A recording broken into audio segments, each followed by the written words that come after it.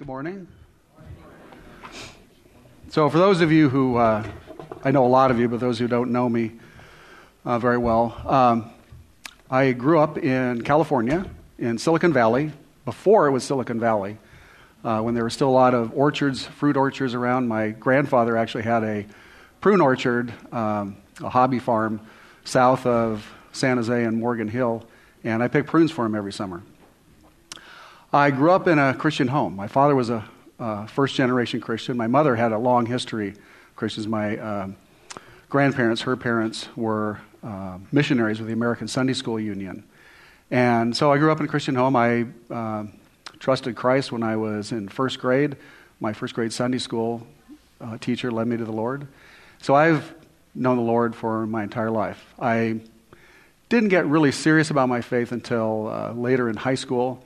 And then in college, I got involved in the Navigators, and that really helped me grow my faith. And then after my wife and I got married when we were seniors in college, and when I first started my first job with Oscar Mayer in Southern California, we got asked to teach Sunday school. And so I've basically every year since then, I've either taught Sunday school and or been involved in Awana. So I've taught for a long time. And this message I'm giving today is actually one that I gave back in 2005. So if you remember last year, probably a lot of you remember, I had a heart attack, pretty bad heart attack, one they call the Widowmaker. And thanks to my wife Sandy, who heard me fall right when it happened, called 911 immediately, and thanks to the very excellent fire department in Chippewa Falls and the police department there, they found me fast enough and got me to the hospital quickly, and I was fine. Although I have no memory of that week. My memory of that week is totally gone. But what some of you don't know is that's not the first time that I almost died.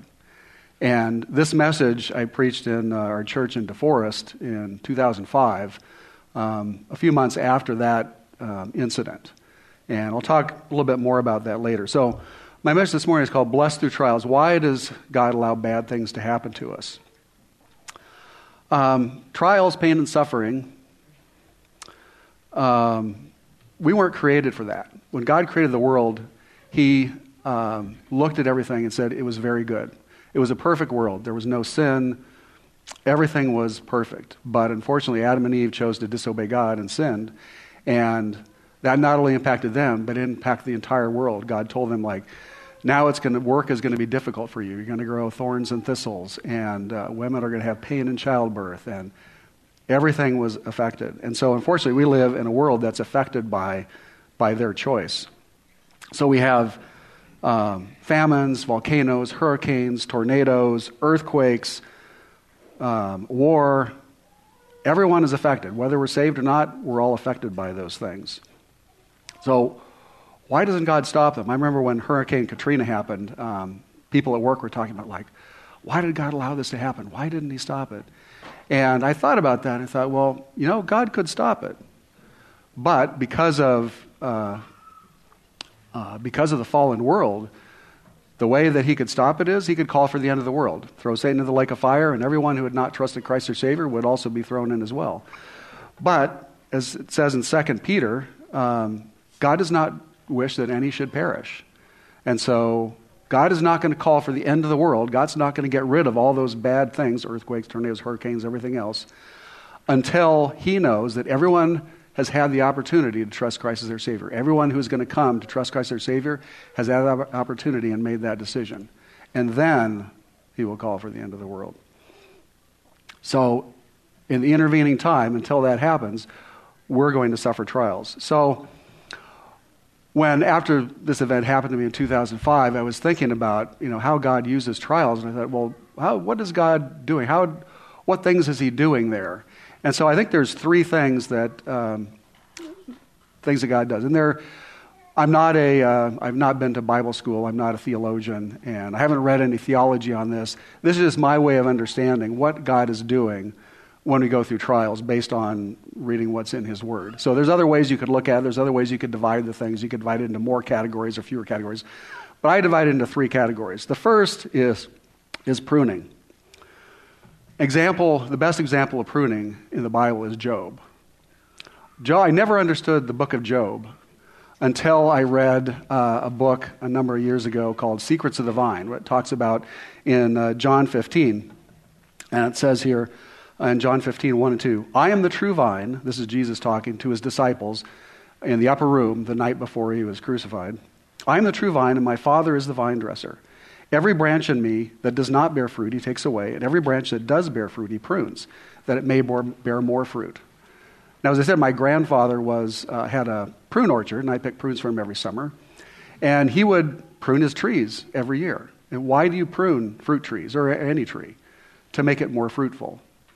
If you don't prune it, it grows kind of, branches get cross over each other, they don't get enough sun. The tree tries to grow all this fruit, and so it ends up kind of scraggly and doesn't taste as good. If you prune it properly, you get really nice juicy apples, or in my grandfather's case, great looking prunes. And that's why you prune trees. Now, if a branch had fallen off, say, would it make any sense to prune that branch? No, it wouldn't make any sense to prune that branch. So, if you look at the next slide on pruning only occurs if we're walking with God. You don't prune a branch that's not attached to the tree, right? You don't prune a grape branch if it's not attached to the vine. That wouldn't make any sense. And so God doesn't prune us unless we're already walking with him. This can explain one thing why there's a number of times in the Psalms, and I'm sure many of us have probably felt this before, like, why does it seem like people that are not following God, that are doing the wrong thing, it seems like they have a better life sometimes than I do, like things are going better for them than for me. Part of that reason, and many of the Psalms talk about that, part of that reason is God's not pruning those people. They're not part of his. You don't prune a branch that's not attached to the vine. But those that are, he will prune. It's not the result of our sin. God uses it to draw us closer to him and to increase our faith and make our lives more fruitful. Now, when you're being pruned, don't avoid the Lord's pruning. Work with him with the pruning, because if you don't do that, if you try and avoid what the Lord's trying to prune out of your life, then you could fall into sin, and that could lead to the next category of thing that God will do with that, which is discipline. An example of that is King David. So it's really interesting to study King Saul and King David and look at their two lives and say, what was different about them? If you look at Saul, God took him away as king because he didn't obey him. What did Saul do? Let's see. Well, he made a sacrifice when he wasn't supposed to. Samuel told him to wait, and he didn't wait. He didn't completely kill the Amalekites. He tried to kill David, and he consulted a medium, all things that are bad. And those are bad things, but you look at King David, and he had one of his trusted fighting men. He desired his wife, and so he had him put in the front of the battle where he would be killed, so he could basically take his wife. Now that, to me, is a much more horrible sin than anything that Saul did. So why was Saul rejected as king? And David was called by God, a man that follows God's heart, and he was promised that the Messiah would be one of his descendants. The difference is, Saul never repented. When he was confronted by his sin by Samuel, Saul just made excuses. He never repented.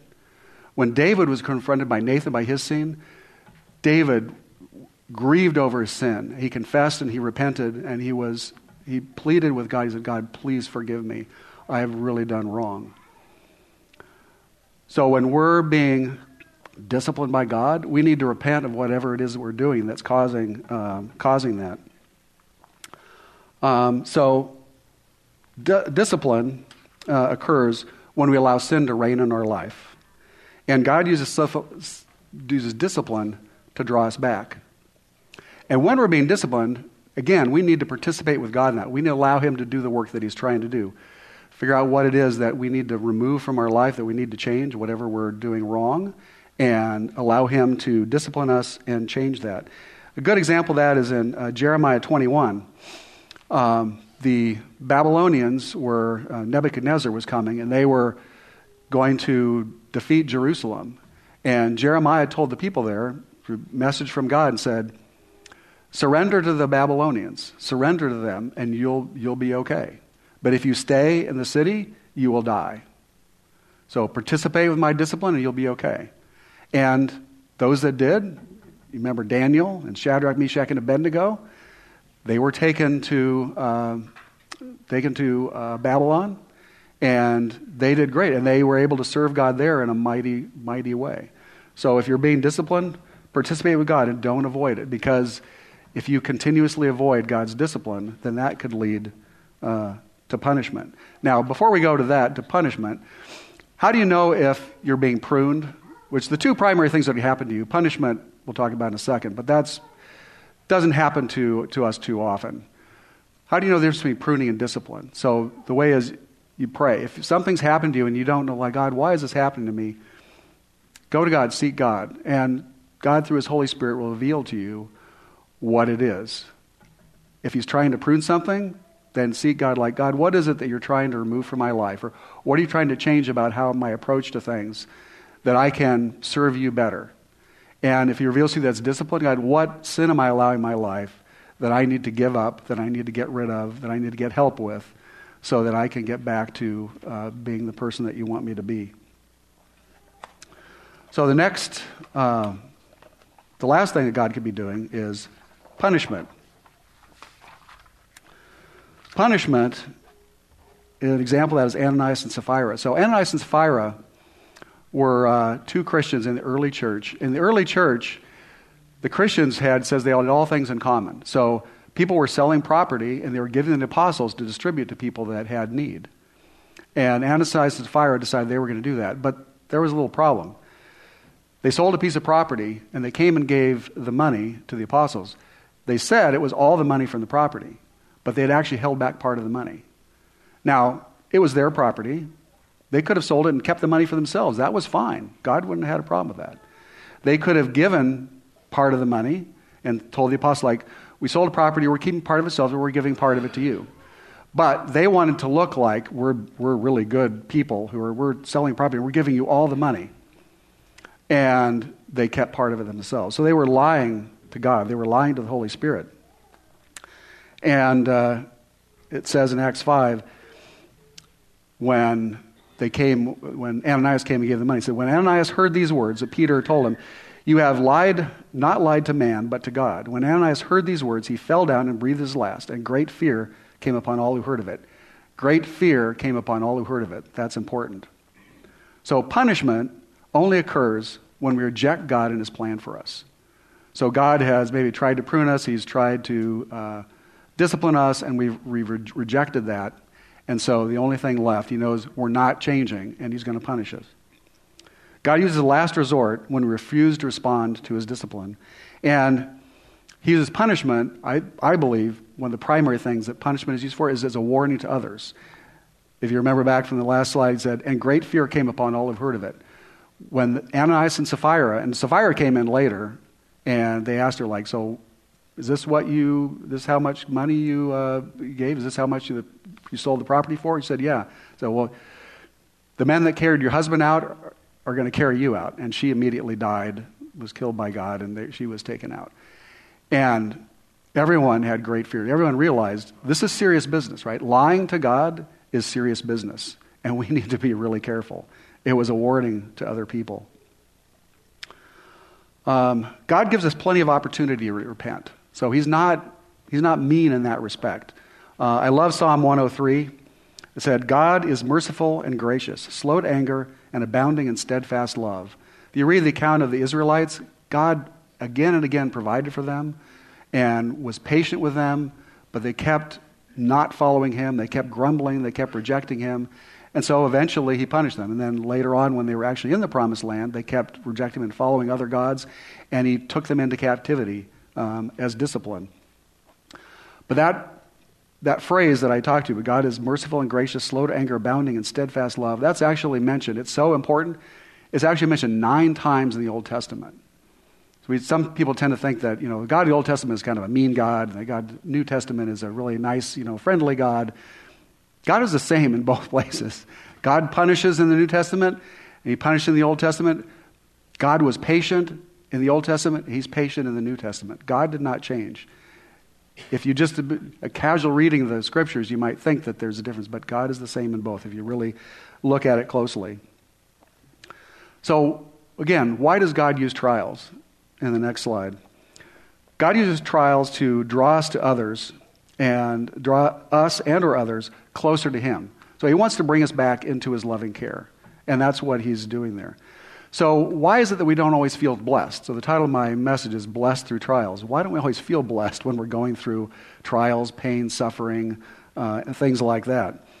Well, part of it is we tend to have a worldly view instead of an eternal view. So, example of that, Esau took a worldly view. Story of Jacob and Esau. Esau was a hunter, and Jacob liked to stay more in the tent, and he liked to cook. Man after my own heart, I like cooking too. And he was cooking some stew, and Esau comes in from hunting, and he was just famished. He said, "Give me some of that stew. I'm starving to death." And Jacob said, "Well, you can have some stew if you give me your birthright." And he says, "Well, what good is my birthright? I'm starving to death, so give me some of that stew. You can have my birthright." The Bible says he despised his birthright. And so Jacob became the one that carried on, and he was later changed his name to Israel. The nation of Israel is named after Jacob. Esau took a worldly view. Jesus, however, took an eternal view. It says in Hebrews 12:2 that Jesus, who for the joy set before him, endured the cross. He was looking forward to what God was doing in eternity. And because of that joy, he was able to endure the cross. Now, I have a few more examples of the difference between the world's way and God's way. So if you want to be exalted, what's the world's way? Well, promote yourself. And God's way is, if you want to be exalted, humble yourself. If you want to be first, the world's way is push others out of the way. God's way is be last. If you want to be rich, the world's way is accumulate wealth. God's way, give wealth away. If you want to be blessed, the world's way is avoid pain at all costs. God's way is actually endure trials. If you want to get to heaven, the world's way is have less sin than other people. As long as I'm a pretty good person and I'm doing better than other people, I'm going to be okay.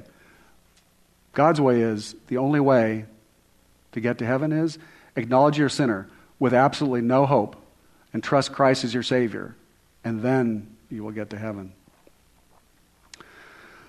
So, the next slide. We think of blessing as something received in this world. We tend to think of blessing as something we receive in this world. Oh, I got a great new car. I got a nice new house. Oh, I've got a wonderful family. And those are blessings, don't get me wrong. But that's not the only blessing. God really defines blessing as something that we receive in eternity. Remember the Beatitudes. So I was going to, Justin, when he's up here, he always likes to define things with Webster's 1828 dictionary. So I thought, I'm going to look up blessing and blessed in Webster's 1828 dictionary. And so I did. And it was a good definition. It actually talked about eternal things as well. But as I was thinking about it, I thought, actually, Jesus gives a pretty good definition of what God considers blessing in the Beatitudes. So let's read those quickly here and remember what it says and see what God's definition is of blessing. Blessed are the poor in spirit, for theirs is the kingdom of heaven. Blessed are those who mourn, for they will be comforted. Blessed are the meek, for they will inherit the earth. Blessed are those who hunger and thirst for righteousness, for they will be filled. Blessed are the merciful, for they will show mercy, for they will be shown mercy. Blessed are the pure in heart, for they will see God. Blessed are the peacemakers, for they will be called sons of God. And here it gets really different. Blessed are those who are persecuted because of righteousness, for theirs is the kingdom of heaven. Blessed are you when people insult you, persecute, and falsely say all kinds of evil things against you because of me. So we can see what God considers to be blessing is much different than what we often consider to be blessing. And that led me to think of, why would God bless me with something here on earth that would cause me loss in eternity? God's not going to do that. God is more concerned about us in eternity than he is for us here on earth. The lesson of this is Solomon. If you read the book of Ecclesiastes, Ecclesiastes is a difficult book. If you've ever read that, you read through it and it's like, what in the world is going on here? Everything is meaningless. Like, what in the world? Ecclesiastes doesn't make any sense until you get to the last 2 verses of the book. And basically his summary is like, he goes through like, everything in the world is meaningless. Wealth and money and all these other things is all meaningless. And he basically sums up the end. He says, all is meaningless, but fear God and keep his commandments. So he basically concluded after his life that the only thing that actually had any meaning was to fear God and keep his commandments.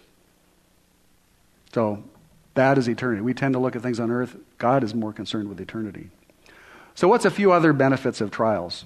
It gives us a more complete understanding of God's sovereignty. And that's part of what the book of Job is about. At the end of the book, Job goes through it. He loses basically all of his possessions, everything. His children die. His wife tells him, hey, curse God and die. And he doesn't do that. And it says he was a righteous man. He didn't do, that's why I didn't understand it. Like, he's a righteous man. Like, why is God doing this? It was pruning. What he needed to have was a better understanding of God's sovereignty. And at the end, God asked him a series of questions that is impossible for Job to answer. Only God knows the answer to those questions. And Job was like, okay, really? Well, yeah, I knew you, but I really didn't know you as well as I know you now. And it wasn't just for him. So the book of Job is for all of us to understand God's sovereignty. God is sovereign over the world. Another benefit of trials is it's a witness to others if we respond positively to pruning and discipline. Example of that is the Apostle Paul. Apostle Paul, on the road to, I believe it was Antioch, was going there to persecute and kill the Christians. And Jesus appeared to him and spoke to him and said, Saul, Saul, why are you persecuting me? And he said, like, who are you, Lord? He says, I am Jesus who you are persecuting. And to Saul's credit, he actually, besides all his persecuting, he really was trying to follow God. And when he actually was confronted by that, he realized, well, I've made a huge mistake. And so he repented and he went in the city and he's like, he was blind, he couldn't see anything. But God told a man to go and pray for him and his sight would be restored. And the man said, like, it was an interesting conversation. You read, like, Lord, you know this guy actually was like persecuting people, Christians and killing them? Like, you sure you want me to go to this guy? And he said, yes. So to his credit, he actually went and did that. And Saul became one of the greatest missionaries that has ever been, led many people to Christ, basically spread the gospel throughout most of the known world at that time. And so because of what happened to him, he was able to do those things, to take Christ to other people. And another way that God uses things is to comfort others. So it says in 2 Corinthians, in the first part of 2 Corinthians, that God helps us to comfort others with the comfort that he gives us when we've been afflicted. It's interesting when you look at things that have happened to people, gone through a serious medical illness, their children have, or someone has died, or extreme violence. Many times those people will start a movement or go and help other people. One of the ways they heal is by helping other people that have gone through a similar thing. And that's what God does when, one of the ways he uses difficulties and trials and pain in our life, is we can then comfort and encourage others that are going through a similar situation. And God also uses it to build our faith and to help us to learn to persevere. So now I'll get to what happened to me in 2005. So in 2005, my son Carl, some of you know my son Carl, got married, and we were there, and I was starting to feel a little sick. But I was able to make it through the wedding, great, and we got back home, and I had some critical things to finish at work, and I was at work that week, and I just started getting worse and worse, and finally on, I think it was a Thursday, I was finishing up this project that I had to do, and I was feeling horrible, and finally I finished a little bit late, and I went home, and I just kept getting worse and worse, and at that time they thought I had asthma. It turned out I don't. When I get a respiratory virus, I tend to get an asthma-like reaction, and so I had an albuterol inhaler, so I was taking that, but that wasn't working, so my kids did have asthma, and they had a nebulizer, so I nebulized with albuterol. So I had quite a bit of albuterol, which turned out to be probably not a good thing. And then I got so sick. I had a fever of, I can't remember, it was like over 103. And my mother was still there. She had come out for the wedding, and she was still there. And so my wife, Sandy, and my mother were talking about, like, well, what should we do with him? And they were debating, like, well, they should take him to urgent care. And it's like, well, it's getting kind of late. And so they were talking back and forth, and finally it was like, well, it's late enough now. We probably should just take him to the emergency room, which turned out to be a really good thing, because if they had taken me to urgent care, I probably would not be standing here talking to you today. I probably would be dead. So they took me to the emergency room, and I got to the emergency room, and it was really crowded. There were all kinds of people there. And I'm sitting in a wheelchair, just feeling absolutely horrible. Probably the worst I've ever felt in my life. It's like, how long is this going to take? And it must have been, I don't know how long it was, 2 hours, I'm guessing. 3 hours? 3 hours, okay. Until midnight. And finally they got me into the emergency room. The second thing, if I'd gotten into one of the emergency rooms immediately, I probably would not be standing here today. Got in the emergency room, they put me on the table, and I was bad at that, and they just had me laying down on the table. And they attached a bunch of electrodes and things to me, and then they left, and shortly thereafter, I just went out, and Sandy went out, ran out, and it's like, help, like something's going on. And they came in, and fortunately I think they had put the electrodes on me. They could automatically just push a button, and it would shock my heart. So they pushed that and shocked me back, and they had to end up doing it twice. And then when I finally woke up, I opened my eyes, and there's all these people standing around me like, what's going on here? Like, well, we're glad to have you back. Like, okay, where was I? So what had happened was, normally your heart beats, and it's your ventricles are what primarily pump your blood throughout your body, and they're, going bum, bum, bum, bum, bum, pumping blood throughout your body. Well, I went into ventricular fibrillation, which basically your heart just goes into random pattern very quickly, just randomly like this, which isn't pumping hard into your body. So basically, I was getting no oxygen into the rest of my body. And they shocked me back into sinus rhythm. And then they were debating, like, man, maybe, what's going on with him? And like, well, maybe he has pneumonia. So they did an X-ray or a CAT scan, and so they were debating, like, oh, we're not sure if he has pneumonia or not.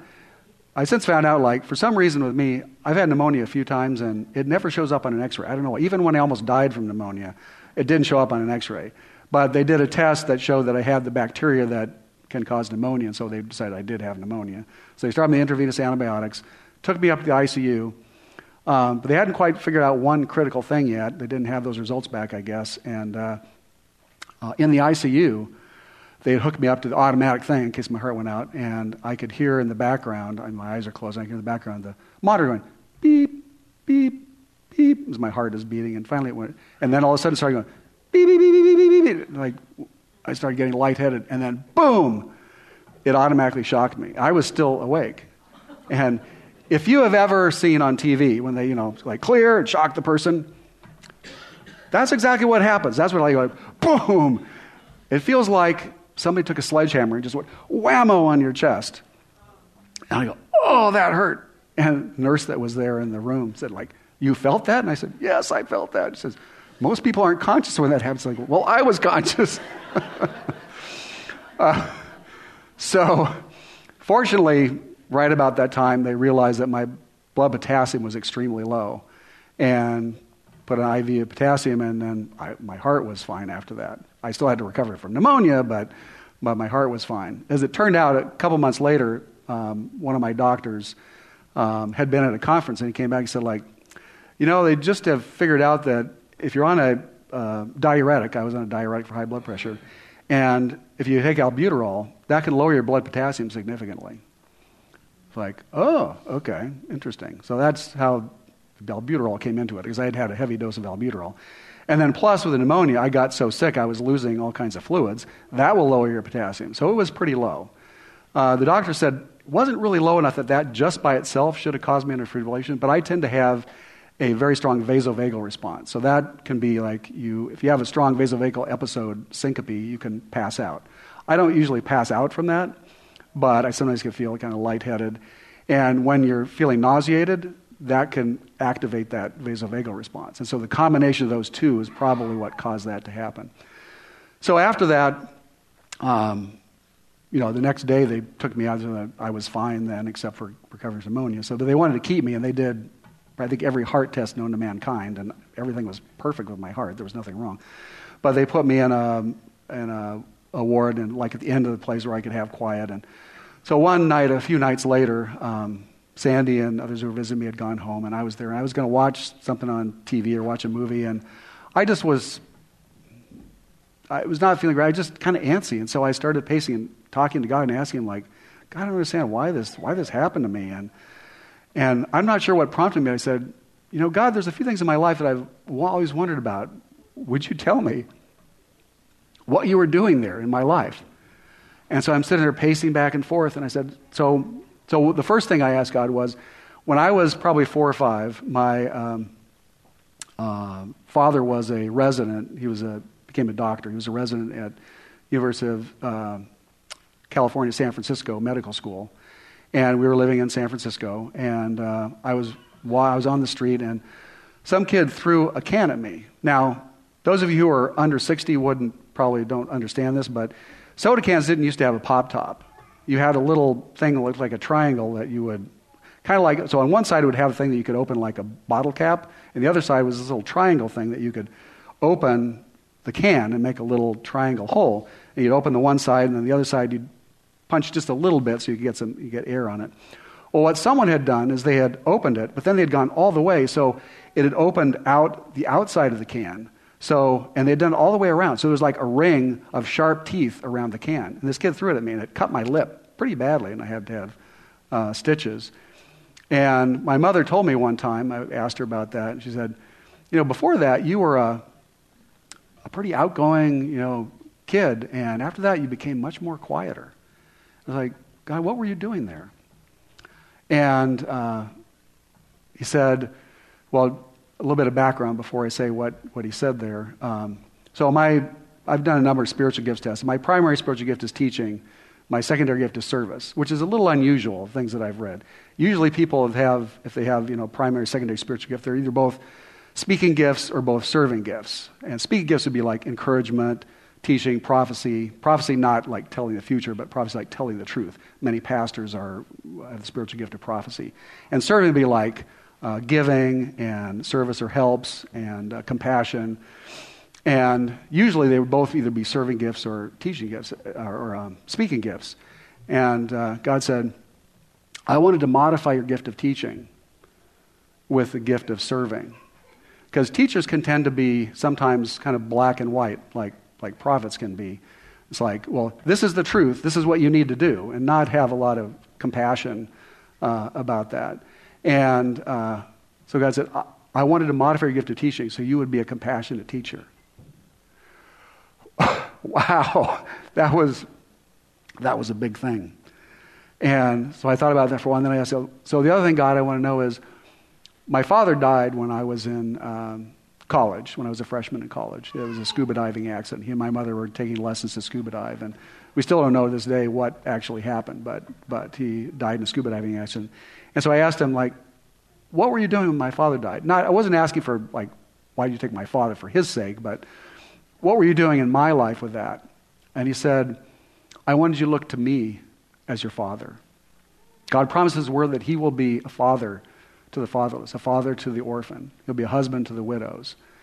And God did that. He brought some men into my life that would help me. He brought me into Navigators in college. It was a big help to me.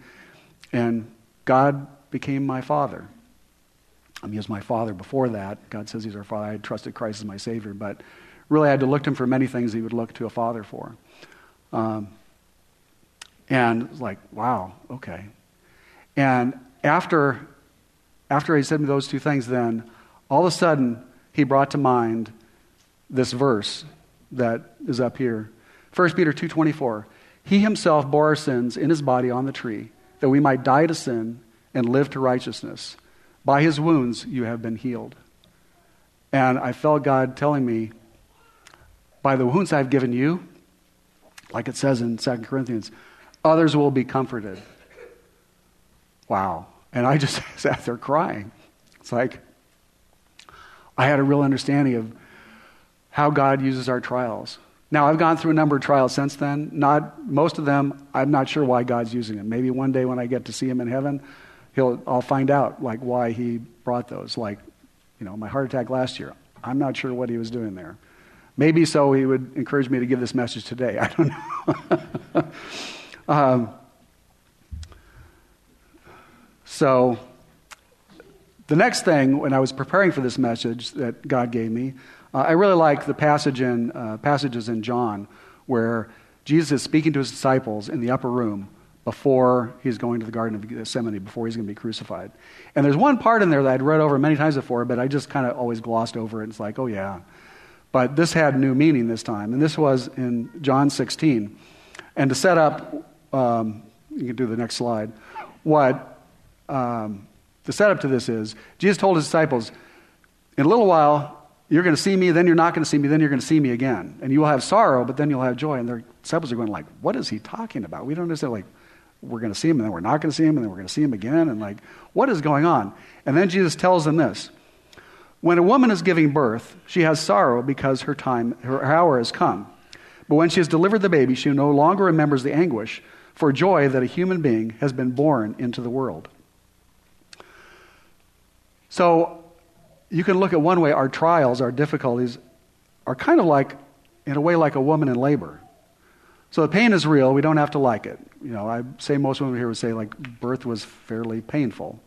Some have an easier time than others. Some have a really difficult time. But it is pain. And it can seem like it's going to last forever, particularly when you're going through a trial. It can seem like, if you've got bad sickness, it can seem like it's going to last forever. And we question why it's necessary. But we can know that it is good because the pain has a purpose, and that can help us endure it. So no woman who's in labor would wish her baby away to get rid of her pain. Right? In the middle of labor, no one's going to say like, well, I don't want this pain anymore, so God, just take the baby away and I'll be fine. Like, no. Like, I want this baby to come. I want to have this baby. I don't like the pain, but I want to have the baby.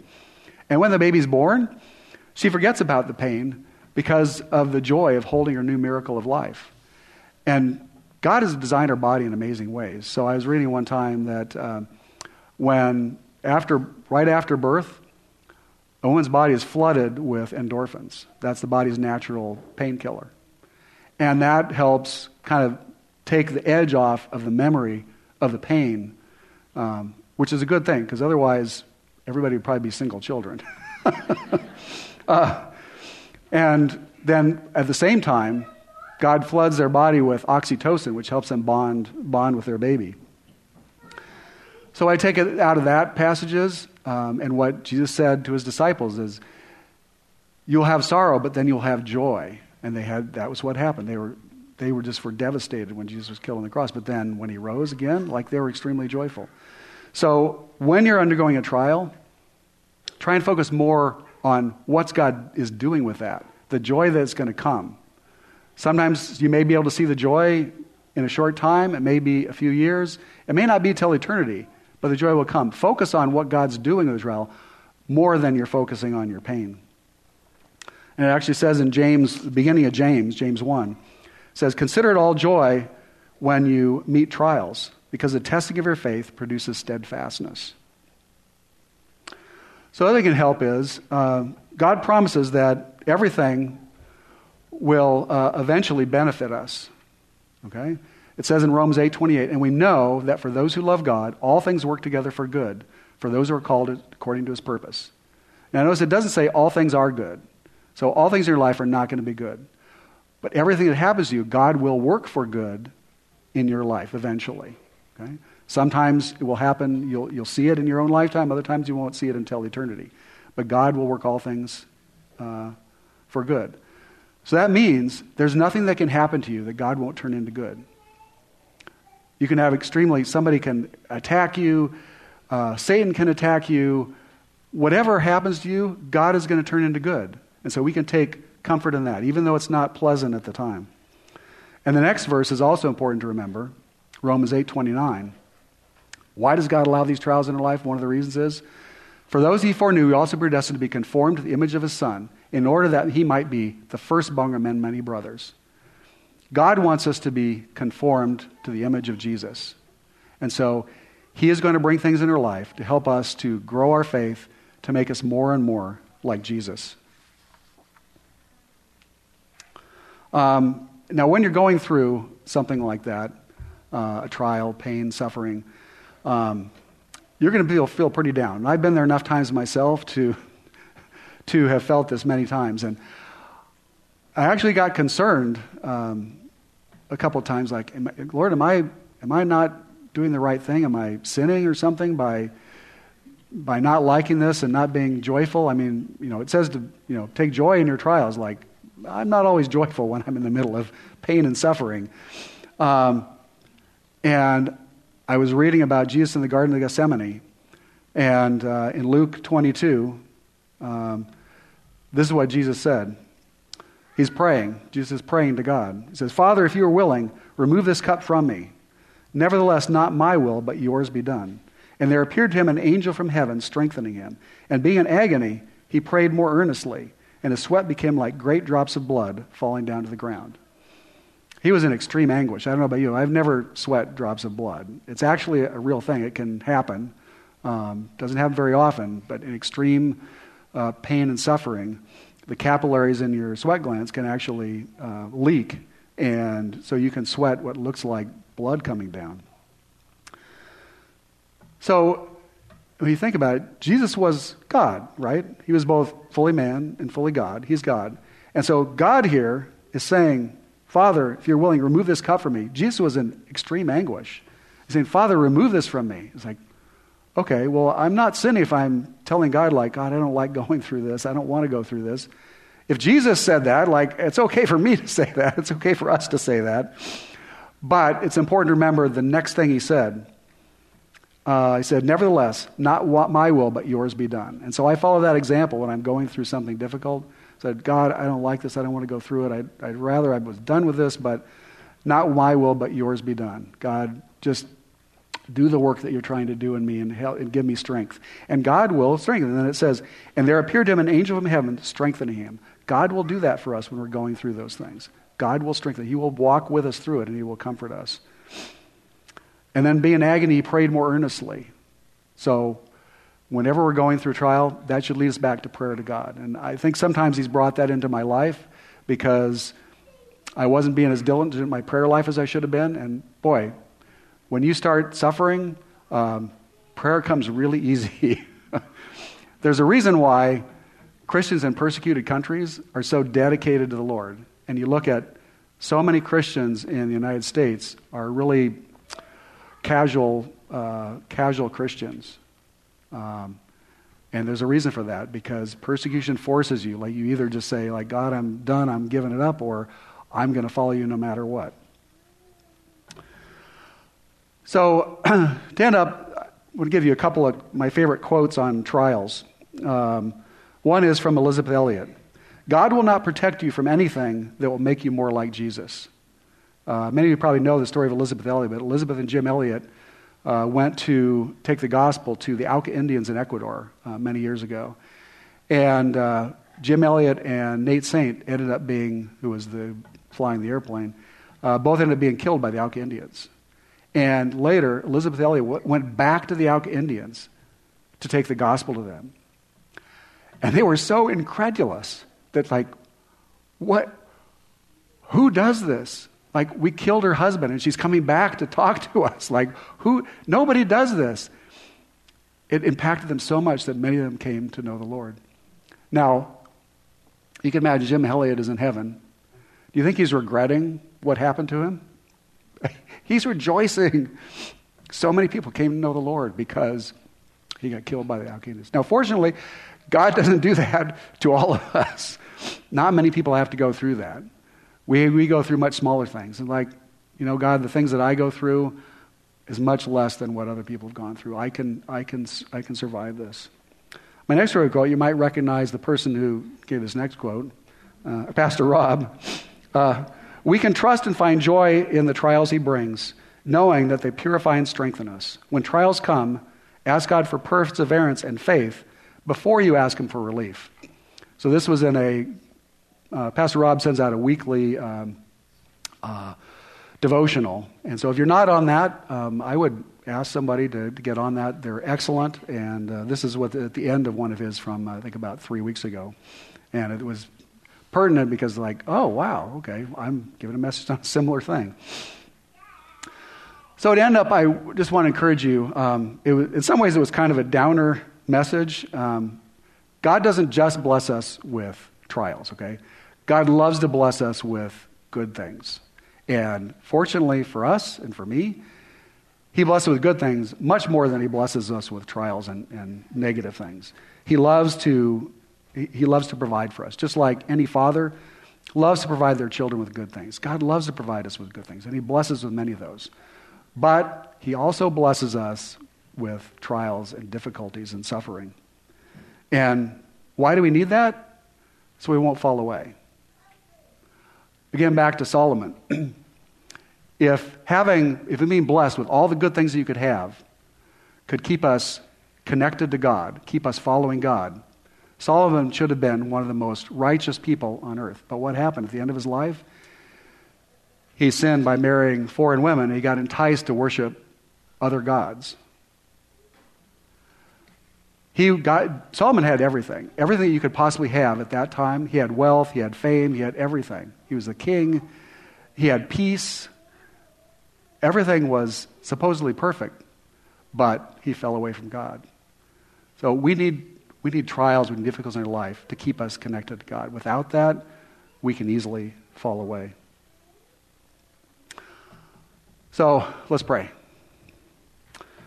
Lord God, we thank you so much that you love us enough that you don't just bless us with good things. You also bless us with trials and difficulties. We don't always understand, Father, why you do it. Many things that happen we don't understand. All the earthquakes that have happened recently, the war that's going on. But we know that for those that love you, that you will use it for good. We don't know how, Lord. Most of it we won't know until we go to be with you in heaven. And we know that many difficult things have happened, Father, have caused people to seek you. And so we pray, Father, that in all those situations, in Turkey, in Ukraine, all the areas of the world, the people that are being persecuted, we pray that it would cause people to seek you out, that many people could come into your kingdom, and they could spend eternity with you. Thank you that you have revealed yourself to us, Father, that we can be with you one day in eternity. We pray these things now in Jesus' name. Amen.